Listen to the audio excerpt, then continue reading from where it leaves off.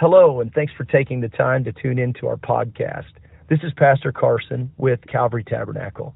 Every week, what we're putting on the podcast is a snapshot of what's happening here, whether it's our local services or whether it's different teaching sessions. And the ultimate goal is really tied to our mission here at Calvary, and that is to reach, to connect, and to disciple. We hope that wherever you are, this podcast is a blessing for you. And if you're in the Indianapolis area, we would absolutely love for you to come by. Join us for a service, whether that be 10 a.m. on a Sunday morning, 6:30 p.m. on a Sunday night, or 7 p.m. on a Wednesday. We would love to see you here at Calvary Tabernacle. God bless you, and enjoy the podcast.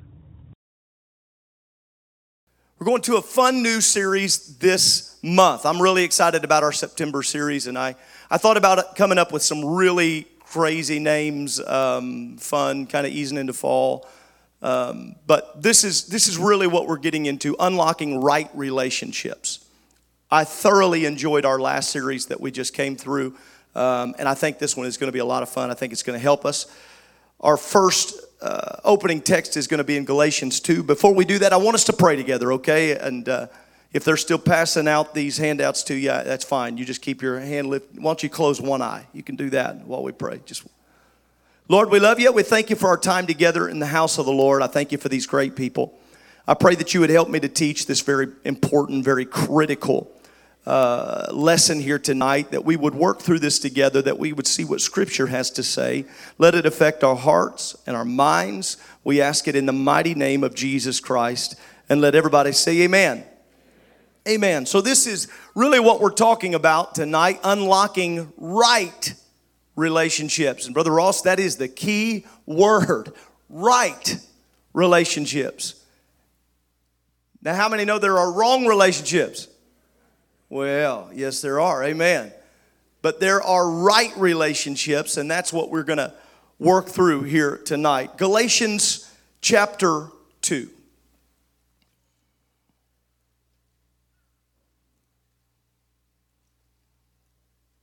Galatians chapter 2, we're going to read verses 11 through 14. But when Peter was come to Antioch, I withstood him to the face. Think about that. That's some strong language. That's strong KJV right there. I withstood him to the face. Why? Because he was to be blamed. Well, okay, tell us about it. For before that certain came from James, he did eat with Gentiles. But when they were come, he withdrew and separated himself, fearing them which were of the circumcision. Verse 13 says, and the other Jews dissembled likewise with him, insomuch that Barnabas also was carried away with their dissimulation. And what does verse 14 say? But when I saw that they walked not uprightly according to the truth of the gospel, I said unto Peter in front of all of them, if thou being a Jew livest after the manner of the Gentiles, and not as do the Jews, why compellest thou the Gentiles to live as do the Jews? I want to read you this in a little bit of a short story form. We were told the Apostle Peter was here. The voice of the man at the door was stiff in spite of the welcoming smile with which Lucius greeted him. We have a message for him from James, the Lord's brother. Of course, brothers, please come in, Lucius replied, stepping back. Peter, he's sitting over there with Paul and the others. The two dusty travelers hesitated on the doorstep and then stepped through the doorway. They looked as if they expected a sudden blow to fall on them as they did so. Their eyes swept across the fountain in the small atrium and then settled at the dining room to which Lucius pointed.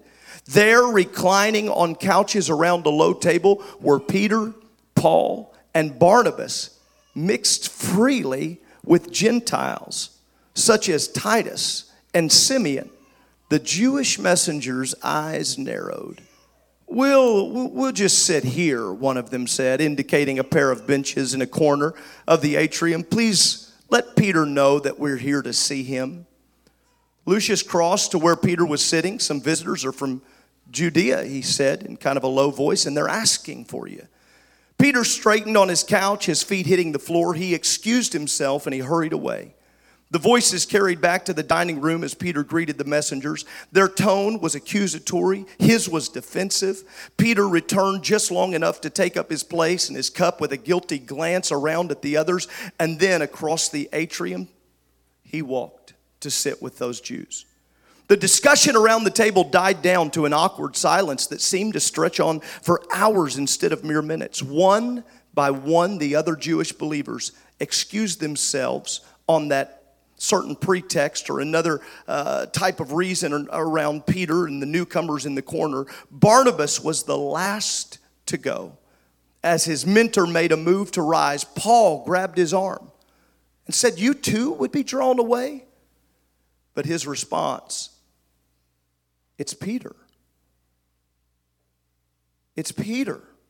That's what Barnabas replied, as if that simple statement was reason enough. It is Peter, Paul thought.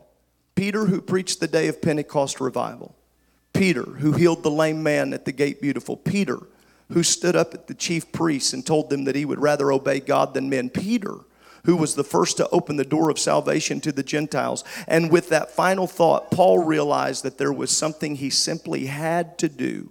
And as the eyes of the Gentile believers he had won to Christ widened with shock and hurt, he rose and he decided a confrontation with Peter was necessary.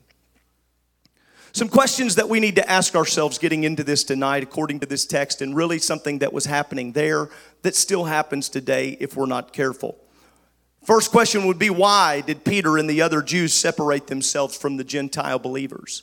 That's something we might need to answer internally. Why is it that they separated themselves? Another question, what effect do you think prejudice would have had on the new Gentile believers? Another question, what kind of discrimination or prejudice could we be guilty of in the church today? While it's easy for us to speak against the negativity in the world, and it's easy for us to shout about wanting unity, what kind of discrimination or prejudice could we be guilty of? And then another question, what damage could this cause to the church? Let's talk about this here tonight, starting with Paul. So our first point tonight is from the life of the great New Testament author, Paul. And that lesson is this: accountability is a necessity. Hear me now, whether you're 17 or 70, accountability is a necessity. Until your flesh stops having a desire to sin, you have to have accountability. You have to have accountability. And you have to have someone in your life that can actually hold you accountable. I have been in situations with young people where I asked them who their accountability partner was, and the only person they had was their boyfriend or girlfriend. That don't work. Amen. Now, if you're married, yes, your spouse needs to be part of who you're accountable to, but you need some outside voices that can call you on your stuff. You need accountability. Let's frame this in a little bit. This story in Galatians chapter 2 began a chapter earlier with Paul's own desire for accountability. Galatians chapter 1 and verse 1, Paul, an apostle, not of men, neither by man, but by Jesus Christ, God the Father, who raised him from the dead. Look at verse 10. For do I now persuade men or God? Or do I seek to please men? For if I yet pleased men, I should not be the servant of Christ. Who is it that I'm really trying to please? And I think I can say something that everyone knows here, but you need to underline this in your notes. You need to make some personal notes, because this is one of the hardest things we deal with. We are not called to please people. Now, if you work for somebody, it's not a good thing to try to make your boss mad either. Well, Pastor Carson said, I'm not even trying to please you. Well, keep your job. Okay? But you do need to know when it's making you cross ethical boundaries. You do need to decide whether or not that paycheck is worth your integrity. You could get the promotion and lose your soul. You tell me if it's worth it. We are not called to please people. We are called to please God. Even when it's hard. Even when it doesn't make sense. How about this? Even when it makes you feel like you don't fit in. Well, I don't deal with that anymore. I'm too old to worry about that. You don't grow out of that. Peer pressure lasts. It grows with you. Accountability does not replace personal drive or divine anointing. You've got to have accountability, but simply having accountability. Brother Turner, you could tell me all day long to do something. I need you to get that done. I need you to get that done. But unless I actually do it, unless I have the drive to get it done, it will never be accomplished. Eventually, you'll have to get frustrated and do it yourself. Right? Any of you parents ever been there? Yeah. The whole time you're cleaning up their room, you think, I'm going to whip them over this. I'm going to whip them. Should have whipped them anyway. It's more than accountability, but you've got to have personal drive. You need divine anointing. Paul immediately began preaching. It's one of the hard things for us to fathom. Brother Kilman, I'm listening here. You did a great job tonight. Brother Drew, just tremendous at this highlight. And I'm thinking here, we have this seasoning process of training, and we need it. We have this guarding and accountability. We want to know a little bit about who's getting behind the microphone and who's taking the pulpit, so to speak, and that's understandable. Imagine Paul in this incredible conversion that he has. He goes from killing to preaching. He's just radical, just all in. He goes from, and that's as quickly as the scene changes. Now, if somebody that was just accused of murder showed up Sunday, and I said, I can tell they've had a change, and gave them the mic, I guarantee some of y'all would want to talk to me about that. Wouldn't you? Yeah, you know. And I'd want to talk to myself. My wife would be over there going, no. But Paul went immediately to preaching. He had a divine anointing from that revelation. It did not mean that he did not still need accountability. He still needed help, and he himself sought after that. If you do not truly want to grow, you will not accept a mentor or a shaper or whatever you want to call it. Mentor is not a biblical term, but a disciple. You will not be able to actually accept and utilize that instruction if you're not really concerned about growing. A lot of people have to crash before they really take the help. Their ego has to run out. Yeah? It's like driving down the road. I was with my cousin one time, and I saw the gas light come on. We probably better get gas. You know, some people like to prove how far they can go. You know who you are. Oh, that light just turned on. I've got 34 miles. What do you mean 34 miles? I found out. 34 miles. And I'll never forget sitting on the side of the road because she wanted to see how far that she could go. My cousin, still remember this, sitting there. I was just a young man, and I'm sitting in the seat thinking, I'm going to have to push this car because she wouldn't stop and get gas in it. She took it as far as it would go. You can know that you need it, but still not utilize it. You can know that you need the help, but still not utilize it. I still, to this day, I like to have assistance, correction. I've talked to you about this. I like to run ideas and thoughts by people because I need people in my life that are honest enough to speak truth to me. Now, I don't appreciate someone coming up after a message or after a lesson and saying, I got to tell you, that was horrible. I mean, I'm not sure what you were trying to say. I don't even know if you know what you were trying to say. But I do have some leaders in my life that ahead of the time, I work with them. I'll walk through text. We try to make sure some things make sense. You need people like that in your life, in your everyday life. I was trying to make a decision recently, had nothing to do with ministry, but it was on a personal decision. And I called up and I ran it through someone I can trust. You need people that you can trust to tell you the truth. To tell you the truth. I'm going to say it again, to tell you the truth.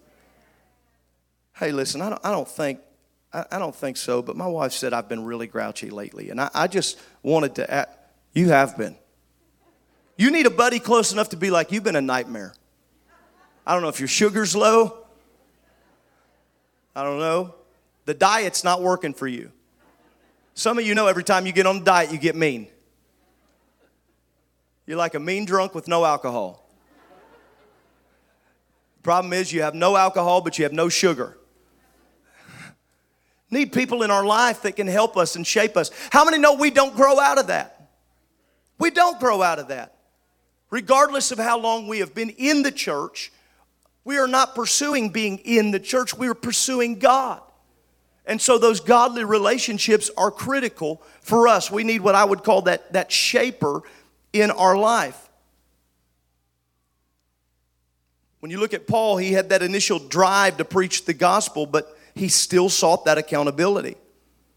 He eventually had to flee Damascus over the wall in the basket to avoid being killed. Paul decided it was time to go back to Jerusalem. He spent 15 days with Peter and James, no doubt confirming the salvation message that he had felt so strongly to preach. And then after preaching across Asia Minor, after 14 years, Paul went back to Jerusalem again by revelation.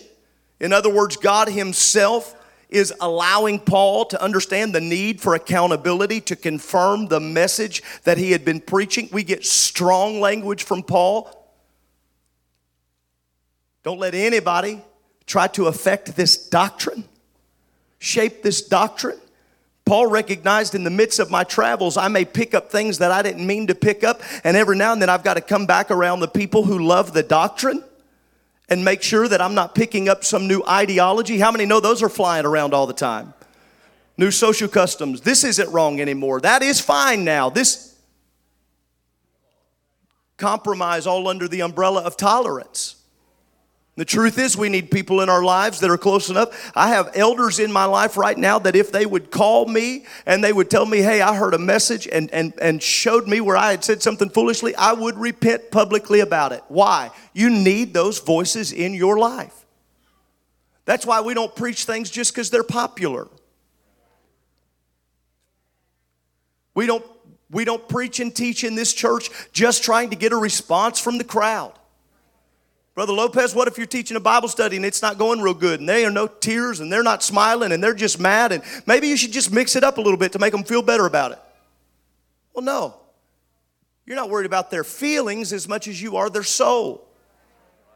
And so that's the way it works. That's the way that, and so we're looking at Paul in this sense of accountability with these disciples and getting close to them. And sometimes it's very uncomfortable to get close to people smarter than you. If you have to be the smartest person in the room, you have an ego issue. Okay. It's okay to have people close that are brilliant. Some of you are like, I don't have any friends like that.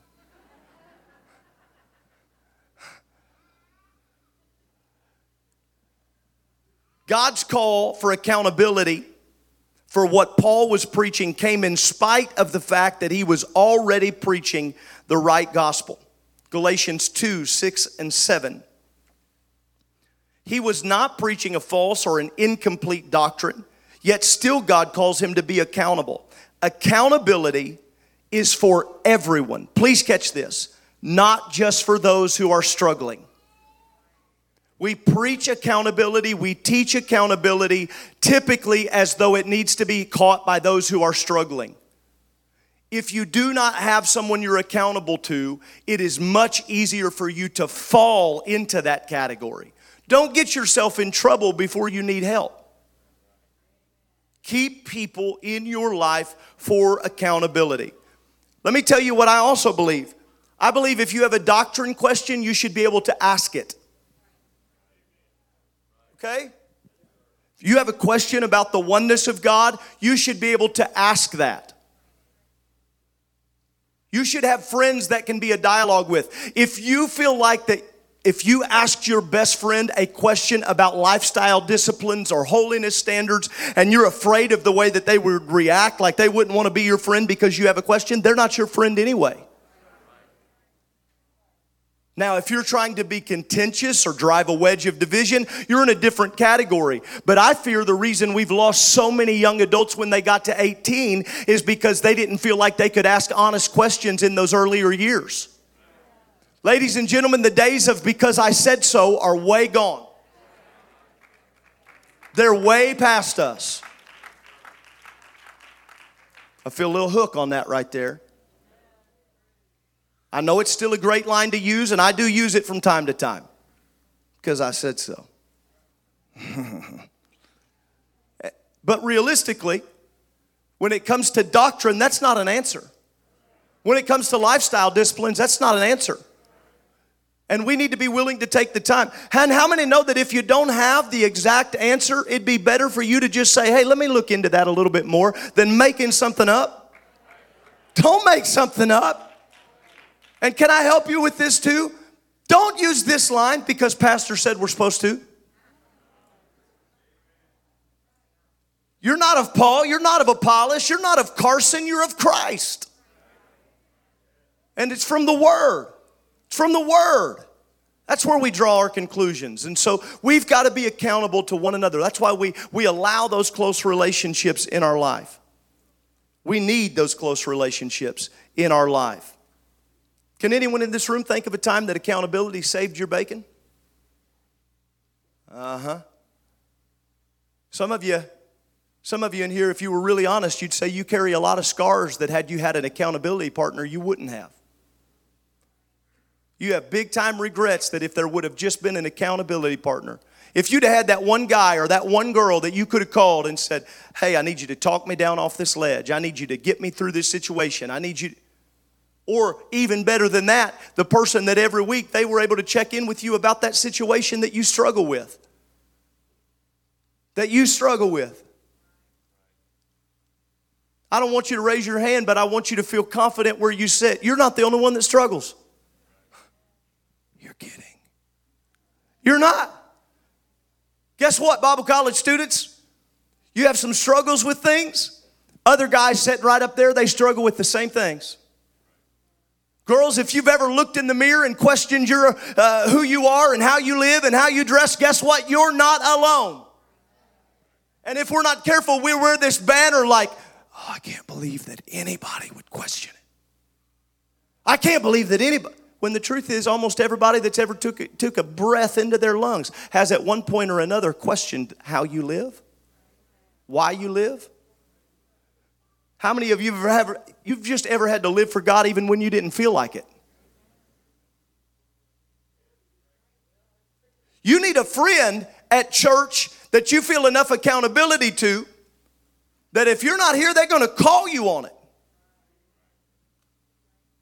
I got a lot of people that text me or send notes through Sister Brown if they're not going to be at church, and I thank God for that. It's a sense of accountability. But I'm going to tell you, with the size crowd we have here on Sunday, and I thank God for it, I'm going to miss some people. Don't know if they miss service. And it's not one of these like, whew, didn't notice. Because we're not coming for each other. But we do need people. You ought to look around on Sunday. You ought to notice people on your rows. And if they're not there, you ought to at least shoot them. Hey, I didn't see a church. Man, I hate that we didn't connect. People should feel accountable. I don't think missing church for weeks on end is okay. I know we've been in a weird time. I understand COVID. I know what we've been dealing with, and it's been an anomaly. But in regards to normative behavior, missing church is not a good thing. I want to say this again clearly. I am not talking to those who have underlying health issues. I'm not talking to those who have been sick. If you got a fever or you got the corona, you stay home. It's not what I'm talking about. You understand that? We have we have faithful members that are shut-ins that cannot get here. That is not what I'm talking about. But Brother Brown, what I am talking about are those people that make excuses. Can't come to church, but you've been to every restaurant that's open.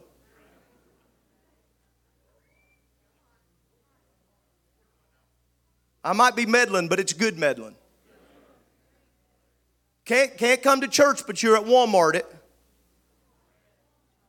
Social distancing, nothing. And we need people in the church that we're accountable to, friends. Not just relatives, but friends. How many know there ought to be healthy connections in the church? Healthy connections. Brother Herbst, if you've missed for a couple weeks, I bet you wish somebody would shoot you a text.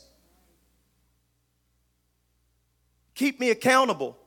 But also just check on me because you love me. Amen.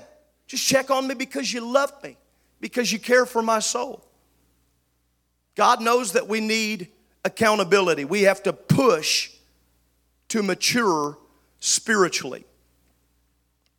Even those who have a unquestionable calling like Paul, a divine anointing like Paul, an inner drive like Paul, an accurate message like Paul, they need accountability. Accountability to stay on track. Now let's talk about the next key character in this particular topic, and that's Peter. Peter also had an unquestionable calling. He was personally chosen by Jesus to follow him. I cannot imagine what that must have just done for someone anyway. How that must have felt, Brother Jordan, to have been personally called by Christ. Now, I know that we've been called, but I'm talking walk by the Sea of Galilee called. Hey, come after me. Everybody knows that you only 12 guys, and you're one of them. What an amazing thing.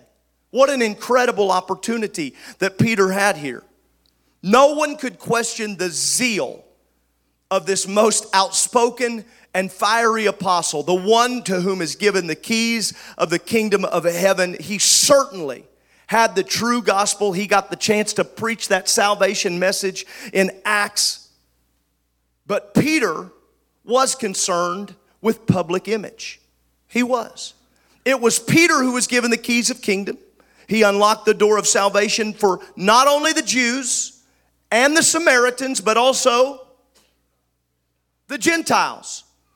After his vision of those unclean beasts in Acts chapter 10, what happens? He goes to the house of Cornelius, the Gentile centurion. Peter steps across Cornelius' threshold. He's in a Gentile house for the first time. And proclaim, ye know that it is unlawful thing for a man that is a Jew to keep company or to come unto one of another nation, but God hath showed me that I should not call any man common or unclean. That's Acts 10:28. Peter went on to say, of a truth I perceive that God is no respecter of persons. Right? God was going to accept anyone, regardless of their background. And as Peter preached, the Holy Ghost fell on Cornelius and all his household. And the next thing they do, they've got a commandment to be baptized. Can any man forbid water, seeing they have received? It's an amazing, amazing thing that happens. And Peter, right here, he is the one who's seeing first-hand account of the Gentiles being added. Peter faced public criticism. You need to know this, the historical significance. He faced criticism. Reaching for certain classes of people will get you labeled.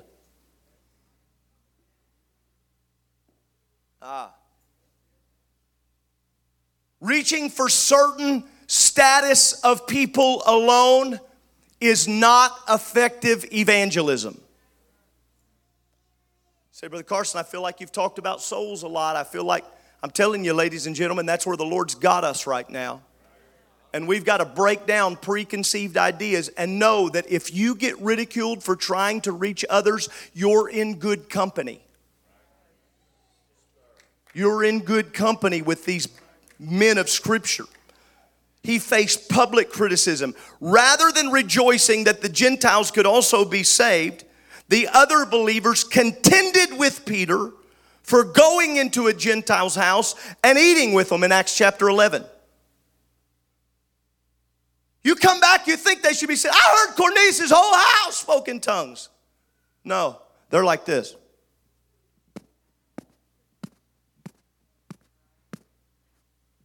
What's up? Didn't you hear about the revival? Oh yeah, the Gentiles. Let's talk about it. And they're frustrated.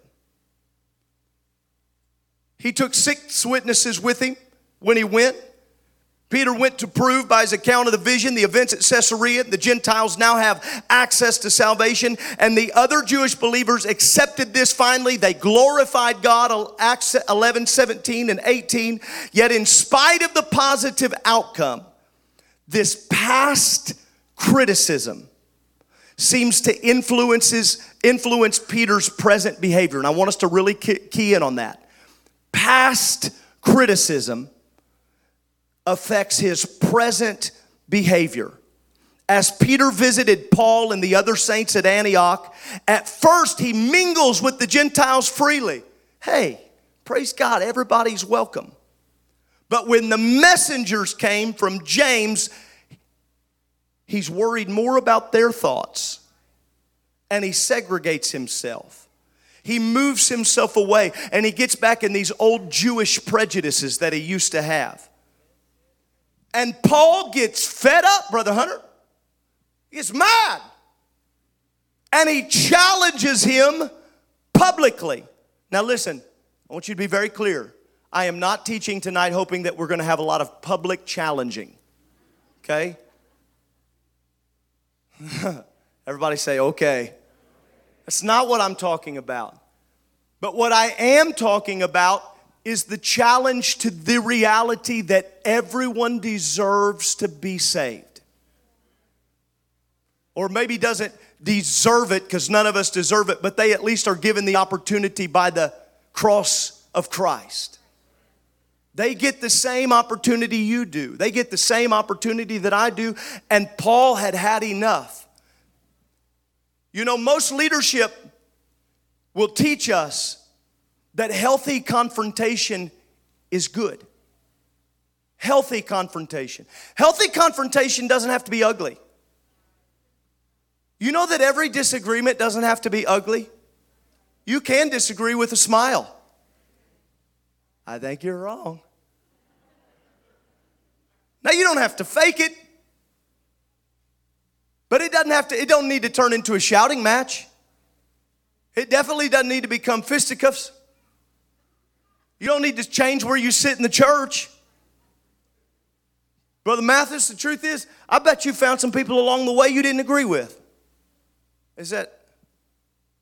Yeah. And we can do, Brother Norman, now we can either just agree to disagree, or we can talk about it. We can talk about it. Oh no, I don't want to start anything. Well, the problem is it already started inside of you. It's changed your opinion of them. And so if you don't do anything about it, you choose to live with that. Let me ask you this. If you really think that someone is wrong biblically and you don't ask them about it, or you don't try to be a close enough friend that you discuss it, then do you really love them? Again, I feel like I have to really address what I mean by the challenge. I don't really recommend the big hitter challenge of Paul to Peter standing up in front of a crowd but Paul felt like he's defending this whole group of people. And I think the reason that Paul publicly challenges Peter is because Peter openly and publicly makes these new believers feel worthless. And so he felt like because it was done in public, he needed to do it in public. And I don't know how you feel, but I have a hard time feeling like I get to measure up with Paul and Peter here in this. But a kind conversation to where you have this challenge, and this is what I'm coming to here in this challenge reality. When Peter was come to Antioch, I withstood him to the face because he was to be blamed. What? Peter, you're wrong. How dare you tell me I'm wrong? You're wrong. How many of you spouses every now and then you have to tell each other, you're wrong. I love you, but you're wrong. A friend that you could you're wrong. Now, here's the flip side of that.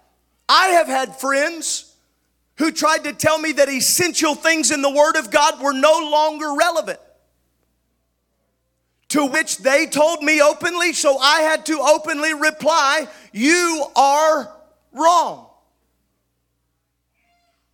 That's not insensitive. It's necessary. It's necessary. And so Paul, he challenges him. He holds him accountable. And watch what happens with Peter. When you look at this, you see that Peter all of a sudden is able to acknowledge Peter's the elder apostle. He's the hero again of the day of Pentecost. He's got the keys to the kingdom. He's healed the lame man. We know the Lord did it, but he's doing it there. They won 5,000 new believers to Christ. He had defied the priests and the scribes. This is the guy, Peter's the guy, whose very shadow falling over people would lead to their healing. Yet Paul said, you're wrong. You're wrong. Paul could have just let the incident pass. He could have avoided conflict, but he believed that spiritual truth was necessity and that growth was worth fighting for. And that's what I'm trying to get to right there. It's the will of God that we all continue to grow. It's the will of God that we all continue to grow in Him. From the youngest to the oldest in this room right now, it is the will of God. Our prayer life needs to keep growing. Our knowledge of the Word needs to keep growing. But I'm going to give you a very practical tip that some of you haven't talked about for a long time, since you were teenagers or young adults, and maybe it wasn't even a big thing then. You need someone you're accountable to. Elders, I pray to God you have another elder in the church, not just your spouse, that you are accountable to. You say, well, I'm accountable to God. I understand. And you have to be. But the practical tool is He gave us the body intentionally. Well, I'm not a minister. Yes, you are. You might not be Paul or Peter, but you are a minister to the city of Indianapolis. You're a minister to Carmel or Fishers or Greenwood or Greenfield. You are a minister, and therefore you need people in your life that can challenge. You don't know, I walk by people and my shadow touches them. How many know that it is easy for us to build up an image of ourselves? We can build up an image of ourselves if we are not careful. If everyone in your circle agrees with you, you need a bigger circle. Now, I don't think you need someone in your circle that always disagrees with you either, no matter what you say. But if everybody in your circle agrees with you all the time, you need a bigger circle. It's important.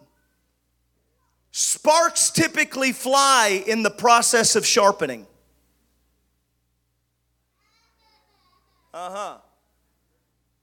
Cling on that. Well, I don't like the way they said it. No, you don't like that they were right. Come on, dip that in milk. It'll taste better. They're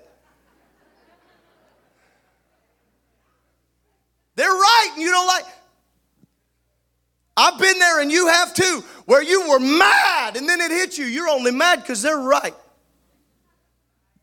They're right and I'm wrong and I don't like it. But it's necessary. Iron sharpeneth iron, so a man sharpeneth the countenance of his friend. That's what Proverbs 27 says. Iron sharpeneth iron, so a man sharpeneth the countenance of his friend. Love me enough. That's how it ought to be in our friendships. Love me enough to not let me look dull. Love me enough to not let me miss weeks on end without calling me on it. Love me enough when I post something stupid on Facebook to give me a personal call. Come on, is that real talk? Come on, some of you up there. Love me enough as a friend if I post something silly on Instagram that you'll text me before you text 3 of your friends the screenshot.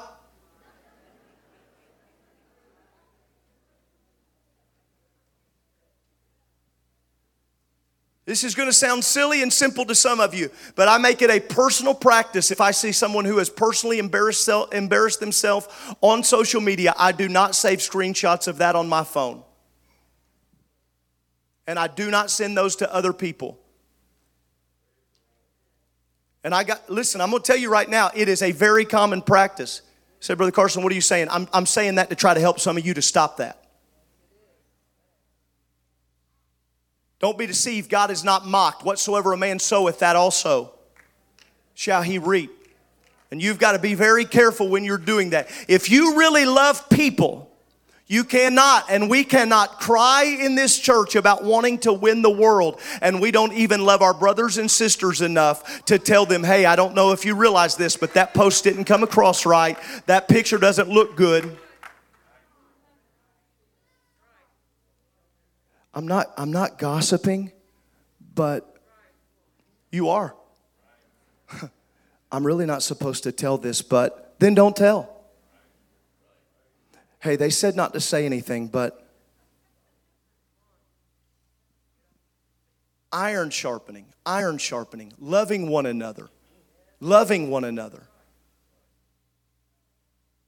Having a hard time moving on from that right there. We owe it to one another to be accountable and to hold one another as close to the Word of God, the truth of the Word of God as possible.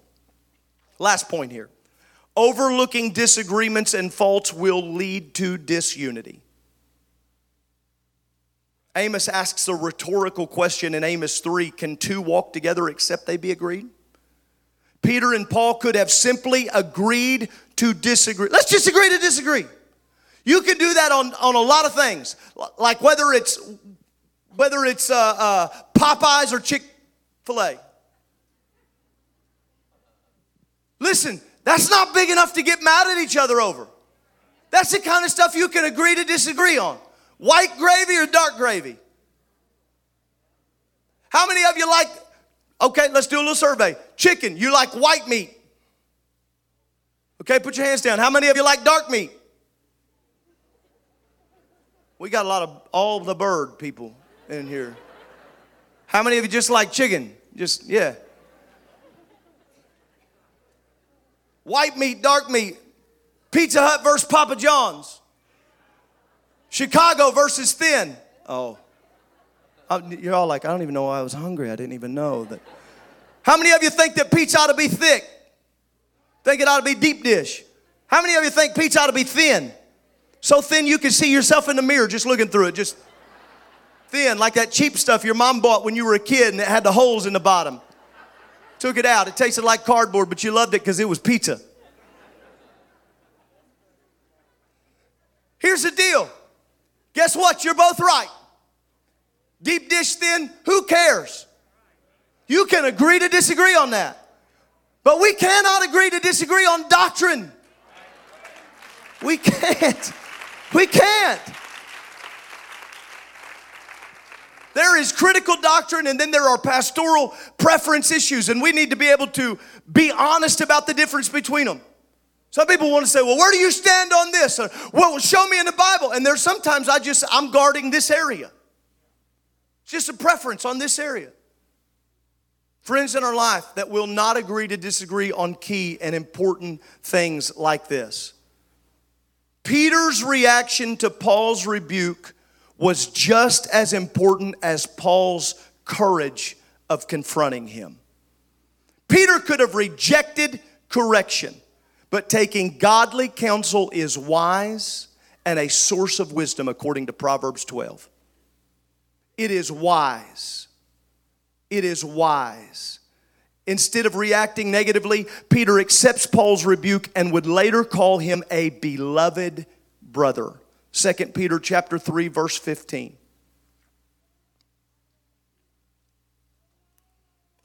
Everybody repeat after me. I need somebody in my life who can be honest even if it hurts. If you agree with that statement, please stand with me.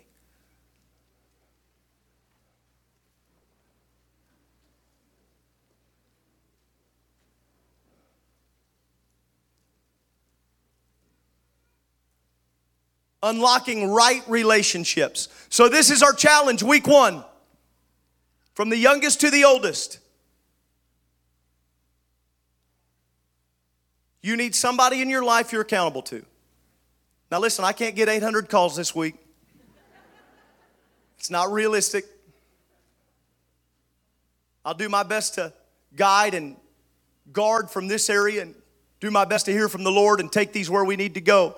But you do need somebody in your life. And if you say, well, I don't have any friends, then you need to look at the guy in the mirror again. Show yourself friendly. Have some friends. I understand some of you may be very dismissive about this, but I'm challenging all that will to reach out a little bit. Or when you're in your little conversation, having your conversations in foyers or in texting. And this is way harder for guys than it is girls. Ladies have these, it's typically. But have this interaction. When you're talking to somebody you're close to, that little statement, even if you're in your 50s, 60s, talking to a buddy, let's keep each other accountable. Let's keep each other, Brother Gallion, let's keep each other accountable.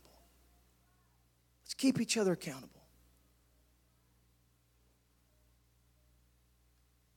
Peter, you were wrong. You were wrong. You let an old criticism turn into a present stumbling block, and it's going to hurt your ministry. It's going to hurt your ministry. It's going to hurt your future. Lord, we want to be like you. And one of the most important things you've given us is the body. The same way that I need my physical body to work together, I need my brain to send these impulses to my fingers, and they move and they pick things up. My body it works in human interaction. It works in a synchronized fashion. This is the way you designed us. You also designed your church to work together. I pray that you'd touch our hearts and our minds, and that you'd help our actions. Help us to have people in our life that become the safeguards. They guard us against failure. They guard us against falling out. Yeah, I know, God, we've got to have our own personal walk, but we also need these very practical people in our life that are close enough to us to be able to hold us accountable. I'm asking for your help in this church. What you're trying to do in this church, where you're trying to take us, it will be one of the great attacks of the enemy for some to be lost casually along the way. And I'm praying you help us to safeguard our relationships so that cannot happen. In the mighty name of Jesus Christ. And let everyone say amen.